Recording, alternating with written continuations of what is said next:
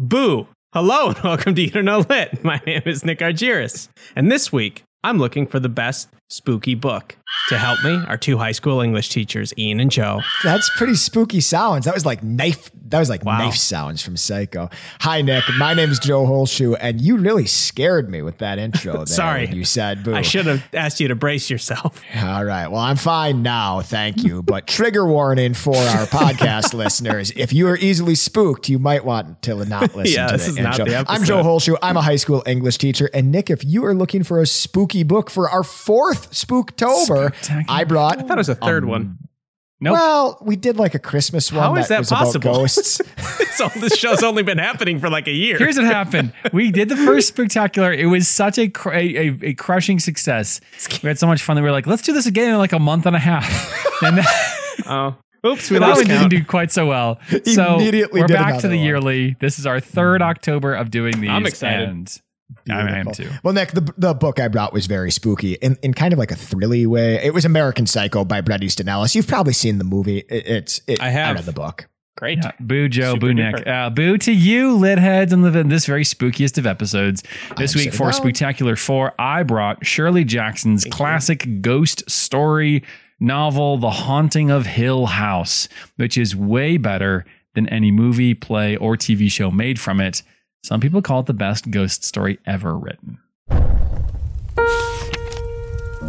May your earlobes turn into assholes and shit on your shoulders. Hey, the plot doesn't fucking matter at all. This is what I think it's about. If you look closely enough, every author was at some point a racist. Audiobooks don't count, right? All art is quite useless. Who told you that? Fun fact, that is how Joe laughs.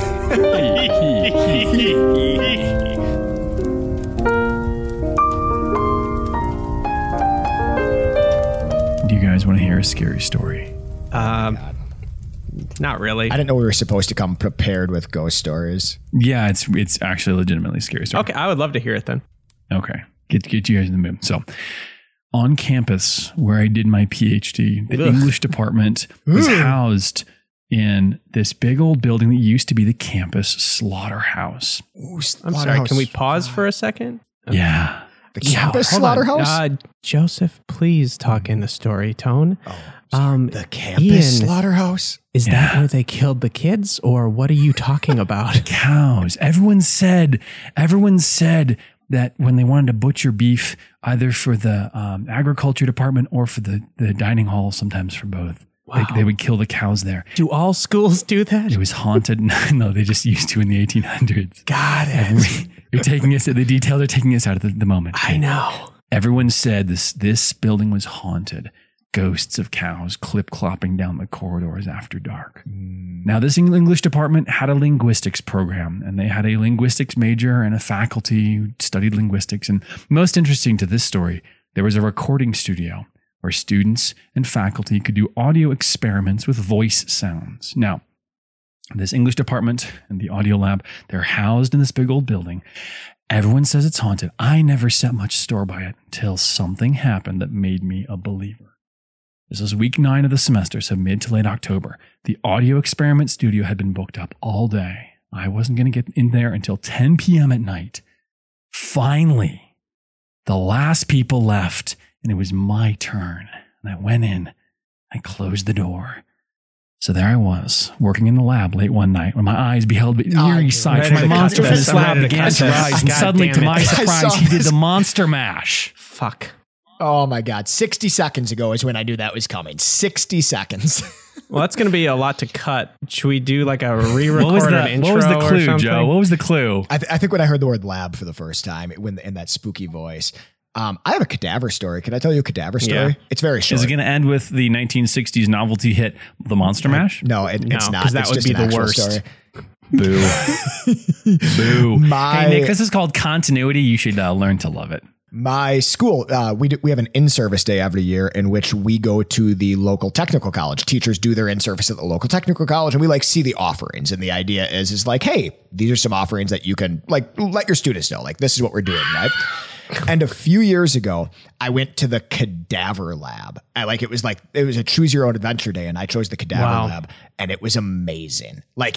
It was everything that you hope it is. Like they wheeled people out of drawers. They were partially dissected. You could hold like a human heart. Like it was amazing. How did they? How was that on the table? They were like, well, we can check out science. Well, he was just on the table. It was like a metal table, physically, and But this year, and this is the spookiest problem, is this year I went to sign up for the Cadaver Lab again because it's amazing and the best thing that they do. You want to go back? And they said we don't have a Cadaver Lab. We never had one. That's really scary. No, they said, Joe, please, you need to stop coming here to look at our cadavers. The cadavers have asked you to leave them alone. No, they've replaced the Cadaver Lab with a big computer screen that's like a 3D model of a cadaver that you can like. It's kind of interactive and you can cut into it. And but you don't get the smell, do you? But there's no bile. There's no juices. Yeah. This is the problem. I mean, I challenge you, computers. I challenge you to show me cadaver juices. How long do we have to wait for smell-o-vision? Honestly, how long?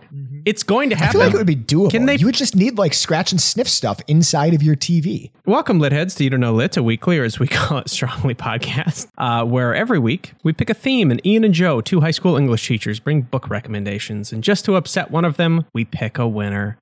And we do have some show rules to keep us on track. Rule number 1, gentlemen, only unavoidable spoilers. Rule number 2, omit needless words. And rule number 3, only winning matters.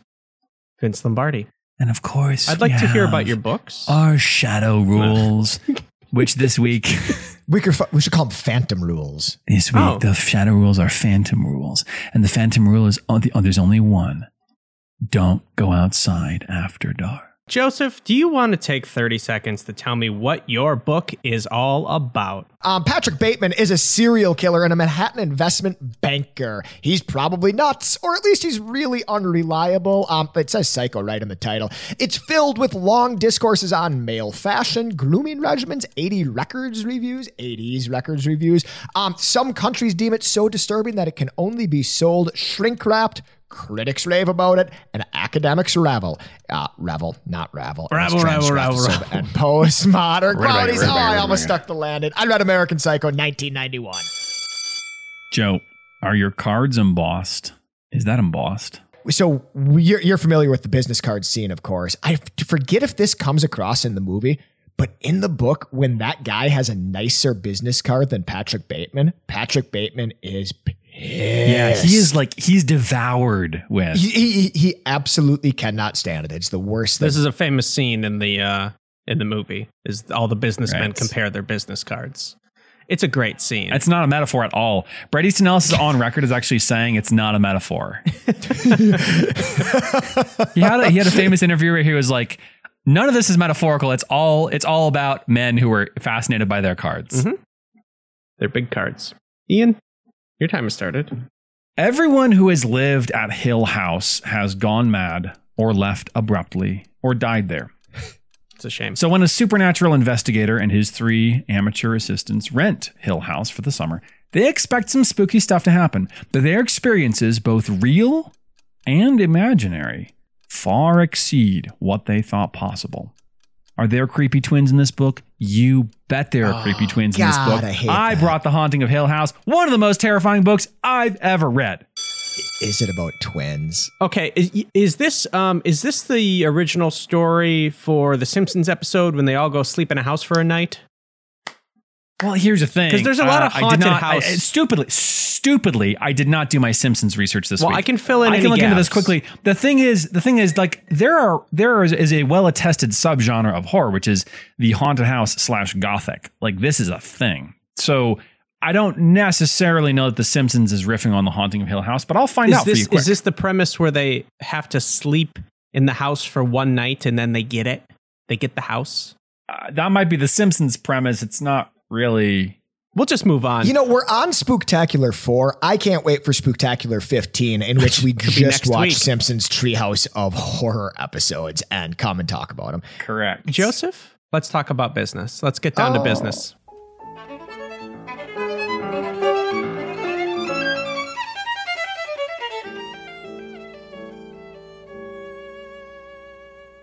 Nick, you have seen American Psycho, true? I have.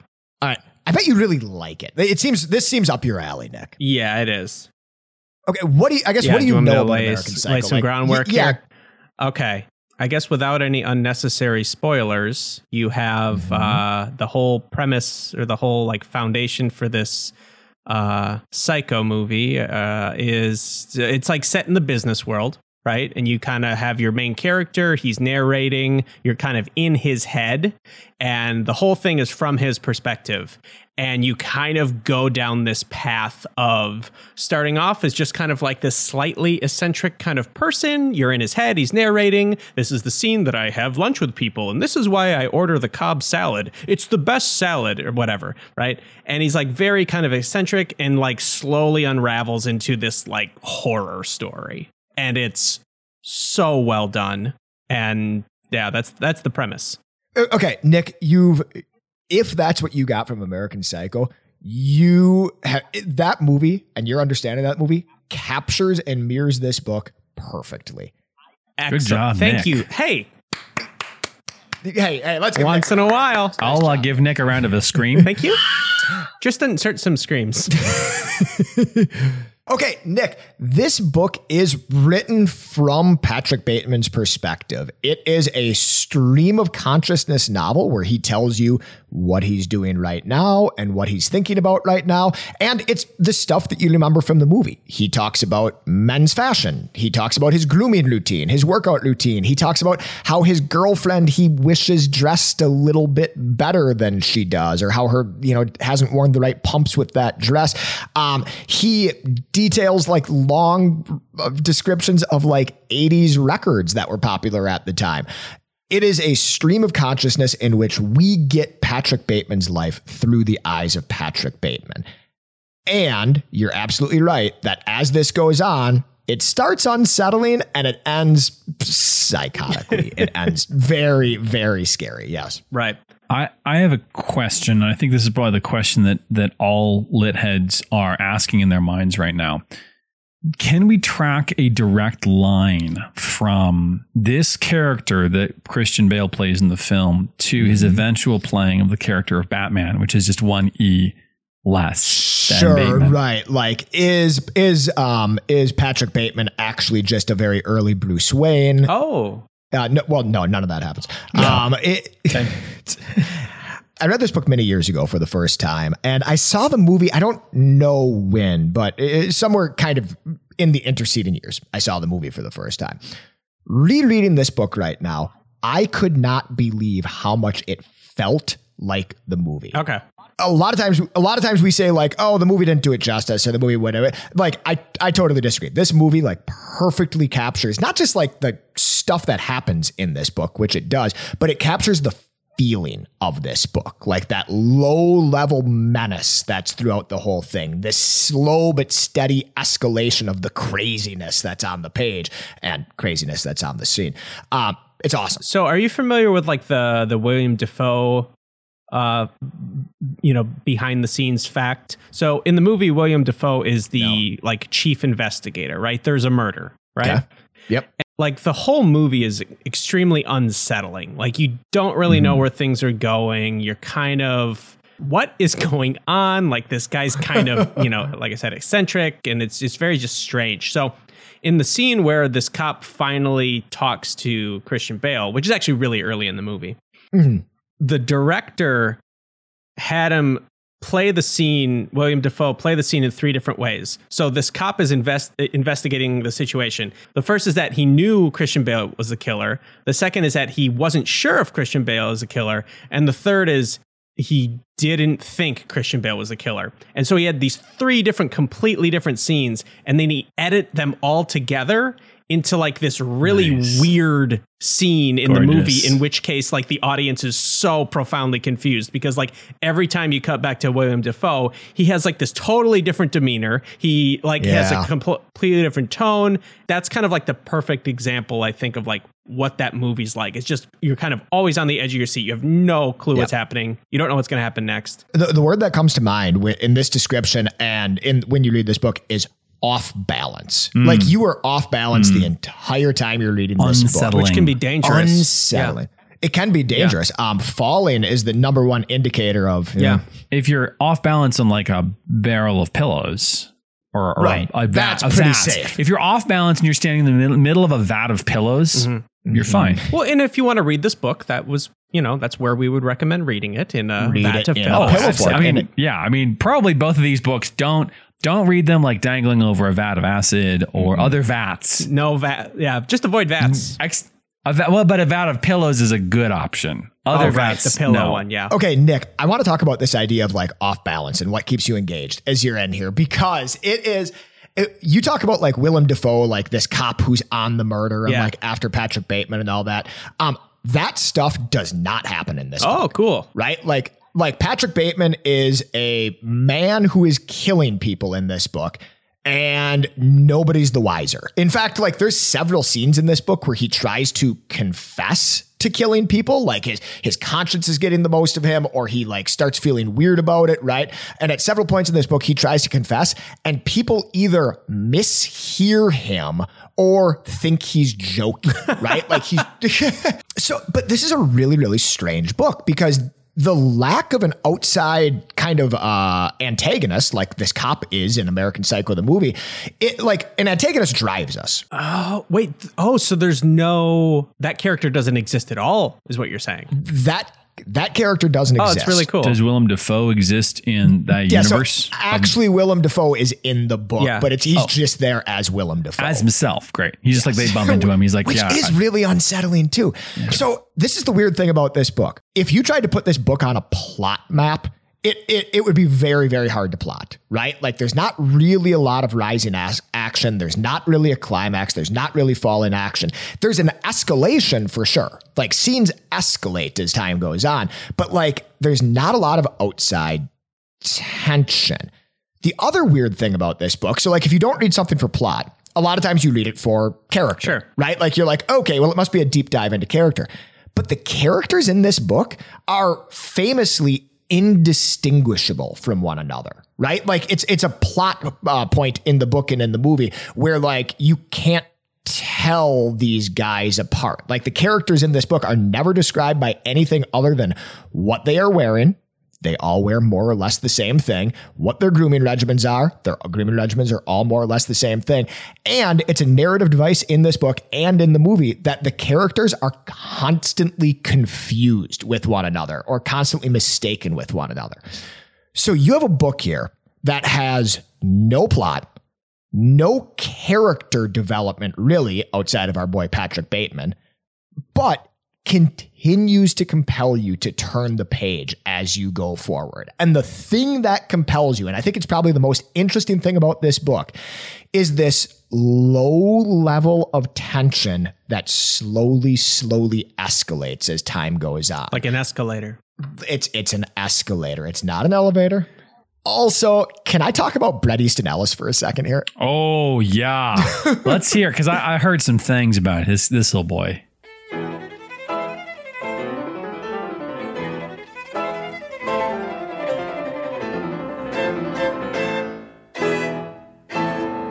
The writer of this book is a guy named Bret Easton Ellis. And before you ask, no, he does not have two T's in his first name. He just spells it with the one T. Thank you for doing that research. I read a handful of interviews with him this week. And I think Bret Easton Ellis might have a tone problem. In every interview that I read with him, he comes across like an absolute asshole. Like the biggest jagweed on the planet. He is arrogant. And this is just what's on the page. I don't know the guy personally. He comes across as arrogant. He comes across as, pedantic. He comes across as totally unapologetic for anything he's ever done, anything he's ever written. He tells a story once. He tells many stories in these interviews, but the one that really made me laugh is his first book he wrote while he was still in college. He got extremely early success. Like he wrote this book when he was 21 years old. It got published. It got like some traction and it kind of launched him into a little bit of literary fame. He wrote a second book, really well received, and then he wrote American Psycho. While he was writing American Psycho, they gave him an editor that he would end up working with for a very, very long time. And his editor thought the book was too violent, like too gratuitously violent. And he kept asking Bret Easton Ellis to cut things, and Bret Easton Ellis would not do it. Right? Like absolutely would not do it. He's probably 25 years old at this time, telling his editor to go shove it. Right? Right. Would not do it. In his review or in his interviews, which he did years after American Psycho was published, he said, yeah, I have this editor and I have a really weird relationship with him. He's one of my best friends in the world, but I don't think he actually likes my books. And sometimes he, like when we were writing American Psycho, he kept telling me to cut stuff. And I wouldn't cut it. And finally, I ended up making a couple of cuts just to placate him of like really minor details. And he kept telling me, Brett, you're going to look back on this book and you're going to be embarrassed by it. You're going to see the violence in it 20 years from now, and you're going to be absolutely embarrassed by this book. And Bret Easton Ellis says, when I look back at American Psycho now, I'm not embarrassed by it. And when I see those tiny details that I cut, I'm still pissed that I did it. So long memory. Yeah, long memory. Bret Easton Ellis holding a grudge against, his best friend. I just feel like, what are the odds that any amount of violence is going to not age well? Like, I just feel like... Yeah, violence it's one of those things. It's just timeless. It's built right into us, isn't it? Is this a well-reviewed book? Yeah, it is a well-reviewed book. There's some kind of interesting stories about when it came out, because the publisher released a sample chapter, released some sample scenes to publish, which you see from time to time. In fact, this last Sunday's New York Times had a sample chapter of the upcoming Cormac McCarthy novel to be published later this month. And it was a particularly violent scene. It was particularly violent against women in there, which there's a lot of violence against women in this book. And this book was widely protested. It stirred up a lot of controversy. It was widely protested before it ever came out. Bookstores wouldn't carry it. At a certain point, his publisher dropped like the paperback rights for it, like wouldn't publish it, kind of a Salman Rushdie situation, and a different publisher had to pick it up. So it was a hotly protested book when it came out. And ultimately, when it came out, kind of a mixed review, but a book that has really stood the test of time. I think partially because of in huge part because of the film, like being kind of a cult classic and doing well like that. There's a lot of negative reviews in terms of like violence against women. What do you think about that, Joe? Yeah, in the movie, I think the reality of it, yep. Maybe that comes across stronger in the book than the movie. Yeah, because I don't recall when I was reading the reviews for this, I was seeing this charge of misogyny, and I was like, I don't really remember that so much in the movie. Yeah. It's explicit in the book. But also Patrick Bateman treats all women terribly in the book, whether or not he's murdering them, right? Like he has a very low opinion of women just in general. Bret Easton Ellis had a kind of a reprehensible, but also pretty quotable line in a Paris Review interview that he did. And let me see if I can find it. How do you spell misogyny? MYSOGY. Okay, Ian, how do you spell misogyny? MISOGYNY. He says, months before the book was published, a few pages of the manuscript were leaked to the media, and these were pages in which Patrick Bateman kills women or fantasizes about killing women. The critics who read those pages naturally assumed they were representative of the whole book, and so a lot of outraged reviews and editorials started appearing in the New York Times and a book review attacking me. An op-ed by Laurie Moore, go Badgers, and on and on. What has society come to when a book like this can be published by a responsible publisher like Simon & Schuster? And keep in mind, these weren't right-wing conservatives attacking me. They were well-meaning liberals, primarily feminist. And then he says, I wasn't a misogynist when I wrote the book, but the unearned feminist hysteria briefly turned me into one. That's a quote that he was okay with having published in the Paris Review. Okay, well, this ended well. Joe, would you say he's? I'm gonna give you an escape hatch here, but I don't really think, like, when you say that kind of crap, I don't see any justification for it. Is he a provocateur? Is his thing kind of like trolling before trolling existed? Is his whole deal poking the bear? Is this an autobiography? Well, okay, I have two things to say. One goes back to, like, is there violence against women in this book? And the answer is yes, absolutely. Like, he's misogynist. Not Bret Easton Ellis, I'm sorry. Patrick Bateman is absolutely misogynist. He treats women terribly. And does that happen in this book? Yes, but also, like, he's a crazy serial killer in this book. Like, we're not supposed to sympathize or empathize with Patrick Bateman. Like, he's not likable. Secondly, is Bret Easton Ellis a provocateur? Is he a troll? I think the answer is, I don't know if he intentionally is, but he is one of the most contentious interviews I've ever read. I tried to read one with him in the New Yorker that was published kind of at the height of Donald Trump's, like 2017 or something like that, in which he staunchly defended Donald Trump and said that liberals were basically being way too nice to him at Snowflakes? the time. And like, I don't think he's doing that to stir up, I don't think he's doing that for the lols or for the memes. Like, I think he's doing that because like, that's kind of what Bret Easton Ellis believes. And I don't think he's super likable. The book though, really effective. Nice job, Bret Easton Ellis. We appreciate it. Joe, I have one more question. Mm-hmm. The movie, I think, has a pretty clear overt message. What is the overt message of this book? When you read about this book, the word satire gets thrown around a lot, right? Like this is a satirization. This is a satire of overt consumerism. It's a satirization of like male chauvinism and what's expected of people, what's expected of males in society, etc. This book, that's the message that holds true, but also in a rare moment of candor from Bret Easton Ellis and kind of rawness. He said, for years people would ask me about this book and I would say, yeah, it's a satire and you maybe just don't know what's going on in it and stuff like that. And he says, but when I look back at this book, like it really is me dealing with the person that I was kind of becoming at the time. Like I had this early literary success. I moved to New York City from LA. I saw myself as kind of among the literary elite. I started publishing mean book reviews of other people's stuff in Book Review magazine and stuff like that. And he says, and I started living an incredibly shallow, like kind of drug fueled, like very like slightly misogynistic lifestyle is what he says.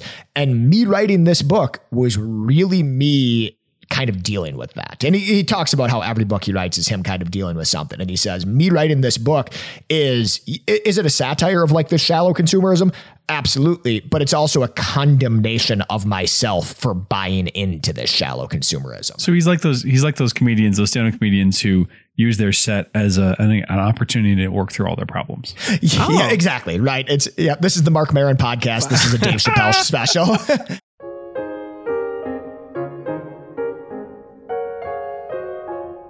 Listen, litheads, there is nothing like some accountability to make me do things. I'm with you.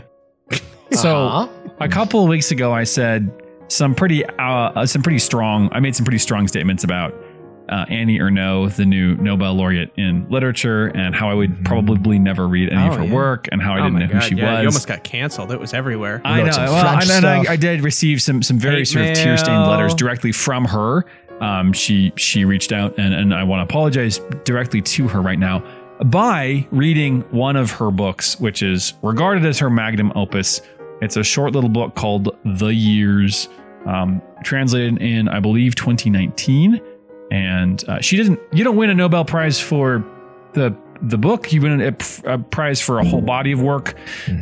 This is one of her great works. So I will read next week Annie Ernaux's The Years. Ian DeJohn. Yeah.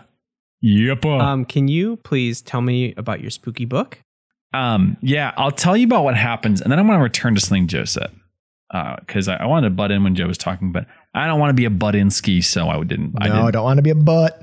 The book is, the plot is fairly simple. 4 people go to a notoriously haunted house. They stay there. Their goal is to study the haunting, the evil that lives there. They're not skeptics. Oh man, they know it's coming. Right. Well, and this is the interesting thing. Allow me to butt in a lot. They're not like none of these guys are skeptics. They don't have to be convinced. Like they go into it expecting there to be some spooky happenings. And they sort of sign up for it. These aren't your stereotypical like, oh, it's raining and our car broke down. This is the only place to stay. Or we bought this house and we have no idea it's haunted. This is like they're seeking out a haunted house. They believe big mistake. They are stronger Like they can beat the house. So they go in, they live there. Just because nobody's ever done it doesn't mean it can't be done. Just luxuriate in that moment for a second. I mean, how many people do they know have died in this house?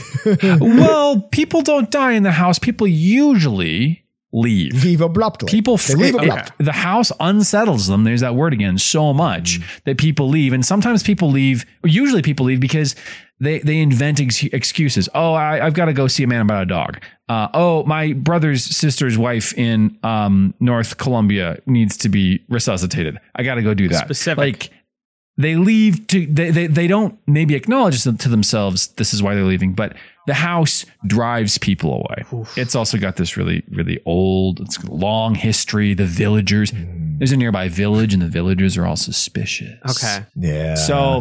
So these guys think they can beat it. They do. And like, if you want to talk about stupid people in horror, this is a stupid move. This is like, right? yeah, I am stronger. The beginning. It's like 101. But it's also kind of refreshingly realistic because this is the ghost hunters. Like all those reality, fake, huge air quotes on the Sci-Fi Channel, reality ghost TV. The belief is like, yes, this stuff is real, but human beings through rationality and logic, reason and logic can defeat it. So they go in, and they're going to measure things. The lead researchers like, let's take a bunch of notes. Oh, did they have all the Ghostbusters gear? Are they like, here's my spookometer? No, they don't have gear. They have their senses, their eyes and their ears and their 5 tools. The original gear. He insists at the beginning. He's like, we got to take a ton of notes. They smell cadavers. Well, there is actually a part where they do smell cadavers. Yes.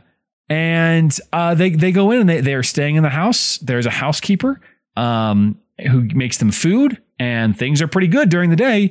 Does she come with the house? During the night, it gets spooky. I have questions about this housekeeper. I'll talk about the housekeeper in a minute. What's her name? Or his name? Hang on.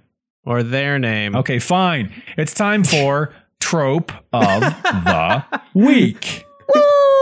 Wow, wow, wow, wow. The trope of the week is the creepy housekeeper. Her name is Mrs. Dudley. This is a classic. She sounds creepy. She's married? Yeah.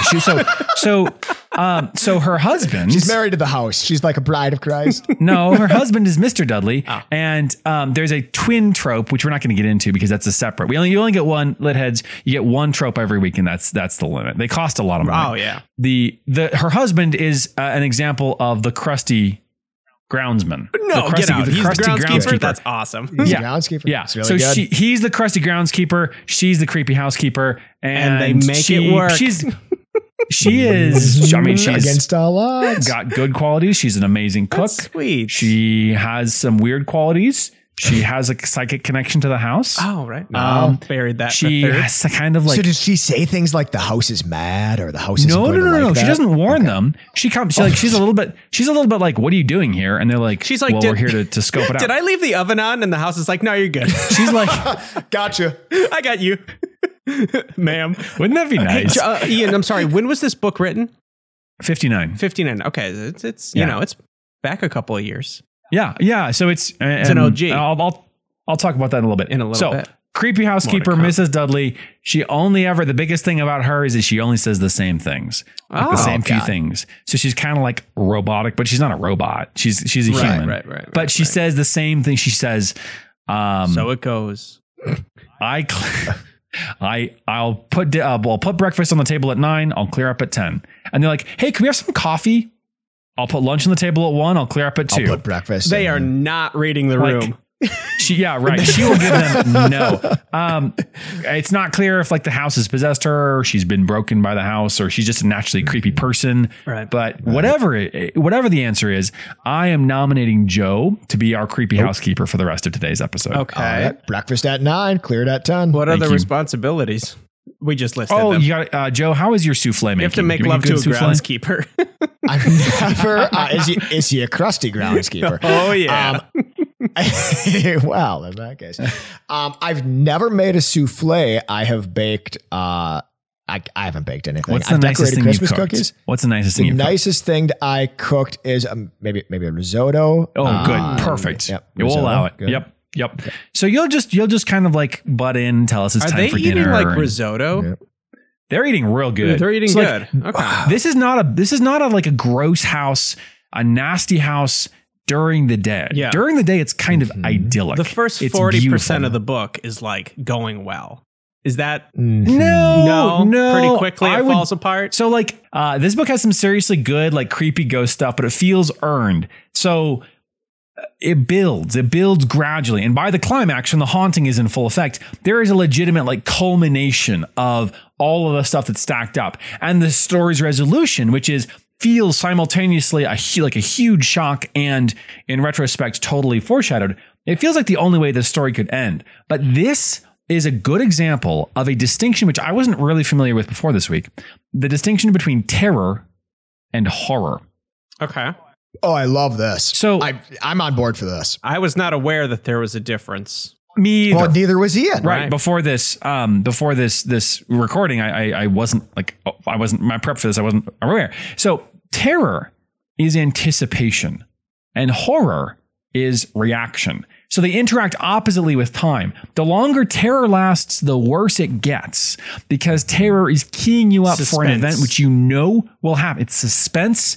It's knowledge that doom is encroaching, but it has not yet happened. Whereas horror, the longer horror lasts, the more kind of banal and boring it gets. So I have a quote from a guy who is a scholar of Gothic literature where you see a lot of this terror versus horror thing.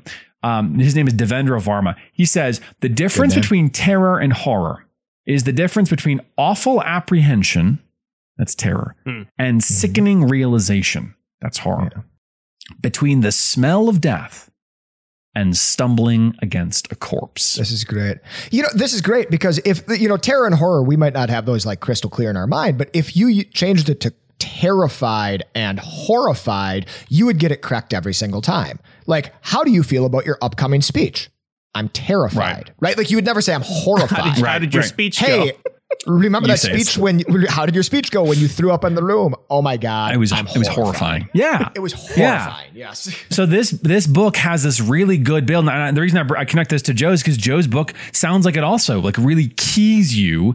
You probably do get maybe more of the horror in Joe's book when you see like the murders and stuff. But right, like this knives. this book is masterful in what is unsaid. There's a gripping moment when the two main characters are walking through a beautiful wooded area and they go by over an idyllic hill. This is daytime. And But they it's not see, scary. it's supposed to be, but it's got you confused. It's got you unsettled. They see people having a picnic and they walk towards the picnic and they walk past it. And then the one who is behind, she turns to look over her shoulder and she screams, "Don't look back, just run." And Jackson never tells you what not to look back at, but the terror with which they run because they know there is something, but they and we don't know what it is. Oh, it gets you. It's so good. It's like a string on a guitar that is tuned to the point of breaking. And if you twist that key any further, it's gonna snap. But something makes you want to keep twisting, keep adjusting. Oh, if it's not clear, I love this book.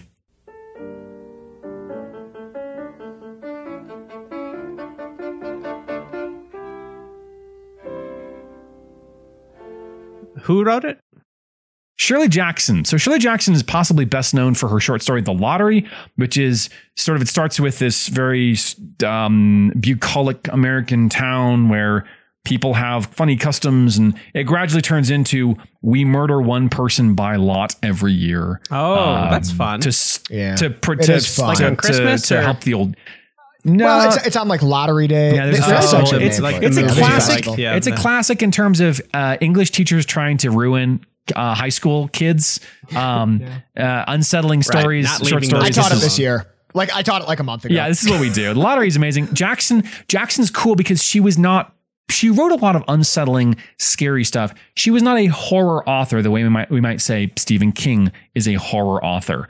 And we might not even say that, but she wrote widely. And this book, she decided, hey, I'm a pretty good writer. I bet I could absolutely crush a ghost story. So she did a ton of prep. She drew out floor plans. She imagined, built up this. She did a ton of research. And then she wrote this ghost story. And the reaction was just enormous. People loved it. Horror icons point to it as one of the best ghost stories they've ever read. The press reviews, it has this huge weight in the field. And that's because it's just everything seems deliberate. Everything seems personal, purposeful, not personal. And personal. And this time it's personal. Mm-hmm. So back to the spooky housekeeper.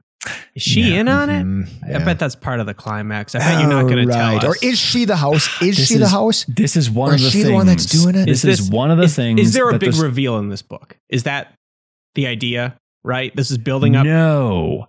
Okay. I used to. I've known a couple of my students have been really into horror fiction, and they tell me that what I'm about to say is wrong. It's inaccurate, but I really like this idea. The construction that they're the students. Horror is fantasy without lore. Good horror doesn't really give you all of the backstory behind the specific reasons why the ritual sacrifice to the old gods must be done at 3 p.m. on a Thursday after the staff meeting. Right. Good horror just says, we got to do that. We got to do that ritual sacrifice, baby. Let's go. Good horror doesn't really give you all the answers. It's a mystery, right? You're left to fill in the pieces, right? Well, right. If you knew it, it really takes the edge off. Right. It's like, well, to be fair, they do have to do the sacrifice at 3 p.m. because there was a covenant and it all makes sense, because guys. Bill's a diabetic. Right. Once you've got that, it becomes it's not terror so much anymore. The big reveal is yes, this house is haunted. It's not all psychological, though it is partially psychological. We'll get into that. This is an evil house. That, she does give us that. The house is clearly an evil, it's messed up. She gives maybe reasons. Maybe the owner was evil. Maybe the house is built some of those mystery spots type places where things are built to seem off kilter. Right. She suggests gravity is weird. Yeah, here. Maybe it's designed so the doors swing shut naturally. Maybe it's the ghost of the woman who hanged herself in the Truthberry. So you're constantly speculating, right? That's the book, right? Speculate. Hocus pocus. As Ian thinks of that, I do have a dinner update for you guys. Yeah. Do you want salads? Because I can make a salad. You don't need the oven risotto. For a salad, Joe. Risotto's got tomatoes in it. Do you want salad? Does the house give tips? Like on seasonings, perhaps a little salad. Rosemary. The house is named Alexa, weirdly. She's way ahead of her time. The first name, it's Alexa Hill House. Hill House is just the last. Beautiful name. So Nick, you ask if this is all. Thank you, Joe. I would love a salad, but no raisins, please, on that salad. Of course, no raisins on a salad. It's a scary house, not a monster house. No raisins. No, it's an evil house. An evil house absolutely would put raisins and Thousand Island dressing on the salad, unless. Jeez, that's truly mortifying. That is really a mortifying salad. Talk about cadavers. Okay, so the house, she doesn't tell you, she doesn't explain this is why the house is this way. The fact is, the house is spooky. There are doors that swing shut on their own. There's crashing on the stairs at night. Blood mysteriously shows up on the walls. There's a creepy laugh, a gurgling laugh. There's an area. I think this is the Simpsons episode, guys.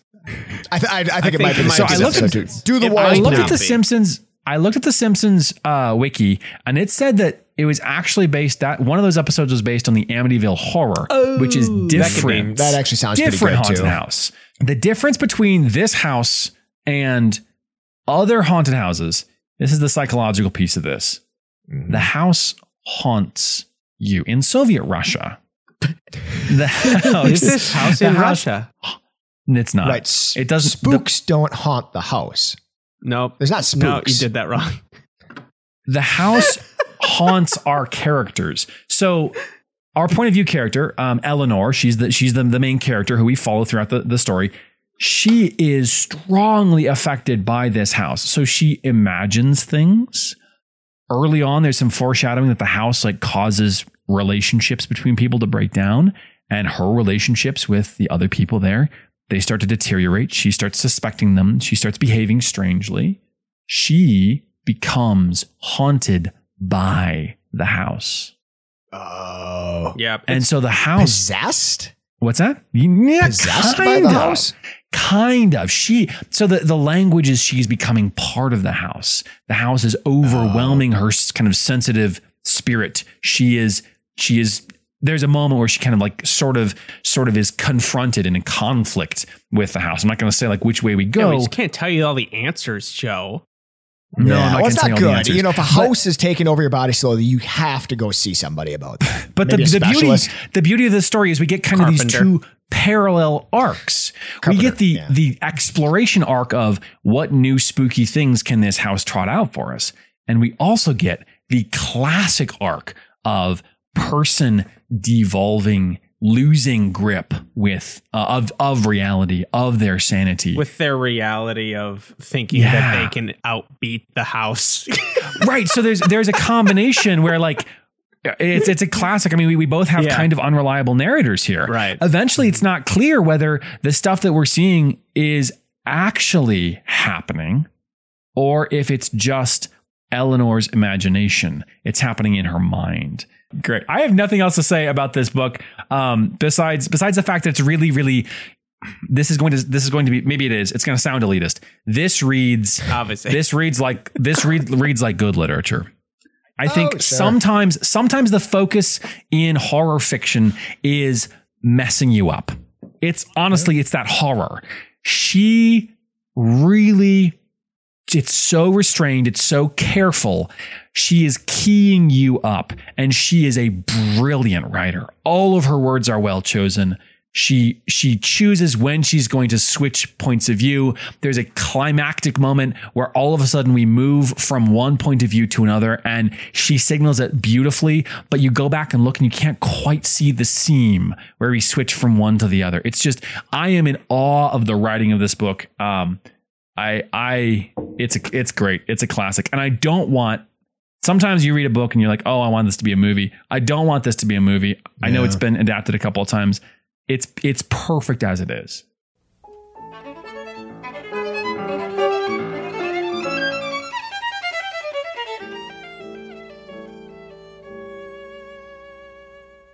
Gentlemen, welcome to Tiffany's, a safe place where you can tell me anything about your books. And it won't be held against you in our final judgment call. Joseph, is there anything you'd like to tell us? I just want to remind you that you've already said the things about Bret Easton Ellis in the part where they do count against you. Right, you should have used that for this time. Oh, by the way, my author's canceled. Well, he is not canceled. I think maybe he should be. Safe Space Tiffany's here. This book is kind of famous for like these long diatribe isn't the right word, but like these long discourses. Right. These long discourses on business cards, these long discourses on Whitney Huey Lewis in the news, whatever it is. It is an extremely effective narrative device that happens way too often. In this book. Yeah. And I think it reminds me at some points, if you've ever read 20,000 Leagues Under the Sea, there's entire pages, Moby Dick is probably like this too. Right. Like entire pages about the whale stuff, entire pages about the undersea stuff. There's entire pages about like Armani suits in here that you just find yourself skimming over after a little while. The first time it's cool. Yeah. The second time it's okay. And the third time you're like, all right, that your interests completely aligned with this serial killer, right? Ian? This is going to sound like a backhanded compliment, but seriously, it's not. I'm very tired. I don't have a lot of brain power. Right. Reading this, it takes a lot of attention. Father of a young child. Yeah. Yeah. Like I've got a lot going on, and this was tough to get into. I didn't quite bounce off of it. Once I got like about halfway through, I couldn't put it down, but the first, like that slow build, right? Joe was saying that the finger on the basket at first, you can barely hear the creepy, and that slow build, you got to trust it's worth it, but it's hard to get into for, at least it was for you. I think so. Yeah. I think so. Joe, you lose. Ian. Got it. Sounds delicious. Ooh, it is. It's so good. Spooktacular, Ian. Spectacular. Joe, I actually do really want to. Okay, there you go. Joe, the book sounds great. I do want to read that eventually. I have seen the movie, which I love. At least the last time I saw it, I remember loving it. I don't know how it holds up necessarily, but the book's supposed to be great. Awesome. I'd also recommend just reading the interview with Bret Easton Ellis because it's pretty interesting. All right. Well, congratulations, Ian. Congratulations, Shirley Jackson. Boy, Shirley Jackson, things just keep coming up roses for her. Lit Heads, we love you very much. If you love us back, the best thing you can do is tell a bookish friend about the show. We love hearing from you. You can head on over to youdon'tknowlitpodcast.com. We didn't do a reader suggestion this week because it was a spooktacular tradition. Obviously, we weren't going to. But we love reading your recommendations. So, is there a call to arms here? Maybe is there maybe some holiday books, some seasonal books? Yeah, Lit Heads. Suggest some good Crimsis books or just Hollywood books in general. Yep, Hollywood clear books. enough for me. Yep, love it. So you can do that, of course, at youdon'tknowlitpodcast.com. And I think that's everything I have to say. Follow us on social. Nick does a nice job over there. See you later. All right, I'm going to read you guys. I'm going to read you guys a chapter that really, really got me last night. This is about in the middle. Things are really kind of taking off. One character, Theodora, had some stuff happen in her room. She's moved out of her room. Now she's staying in the room of Eleanor, who's our main character. And this is a little bit on the long side, but it pays off. So here we go. Sitting up in the two beds beside each other, Eleanor and Theodora reached out between and held hands tight. The room was brutally cold and thickly dark. From the room next door, the room which until that morning had been Theodora's, came the steady, low sound of a voice, babbling, too low for words to be understood, too steady for disbelief. Holding hands so hard that each of them could feel the other's bones, Eleanor and Theodora listened, and the low, steady sound went on and on, the voice lifting sometimes for an emphasis on a mumbled word, falling sometimes to a breath. Going on and on. Then, without warning, there was a little laugh, a small gurgling laugh that broke through the babbling and rose as it laughed on up and up the scale and then broke off suddenly in a little painful gasp. And the voice went on.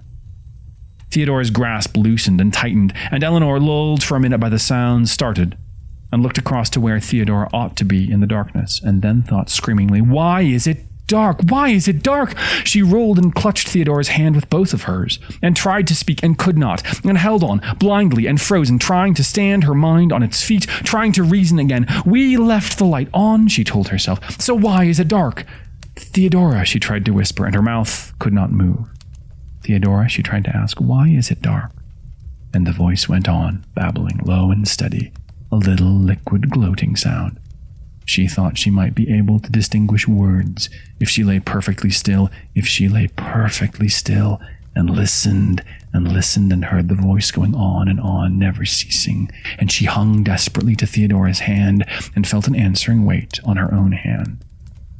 Then the little gurgling laugh came again. The rising mad sound of it drowned out the voice, and then suddenly, absolute silence. Eleanor took a breath, wondering if she could speak now. And then she heard a little soft cry which broke her heart, a little infinitely sad cry, a little sweet moan of wild sadness. "It is a child," she thought with disbelief. "A child is crying somewhere." And then upon that thought came the wild, shrieking voice she had never heard before, and yet knew she had heard always in her nightmares. "Go away," it screamed. "Go away, go away, don't hurt me." And after, sobbing, "Please don't hurt me. Please let me go home." And then the little sad crying again. "I can't stand it," Eleanor thought concretely. "This is monstrous. This is cruel. They have been hurting a child, and I won't let anyone hurt a child." And the babbling went on, low and steady, on and on and on, the voice rising a little and falling a little, going on and on. Now, Eleanor thought, perceiving that she was lying sideways on the bed in the black darkness, holding with both hands to Theodora's hand, holding so tight she could feel the fine bones of Theodora's fingers. "Now, I will not endure this. They think to scare me. Well, they have. I am scared. But more than that, I am a person, I am human. I am a walking, reasoning, humorous human being, and I will take a lot from this lunatic, filthy house, but I will not go along with hurting a child. No, I will not. I will, by God, get my mouth to open right now, and I will yell. I will yell, stop it, she shouted.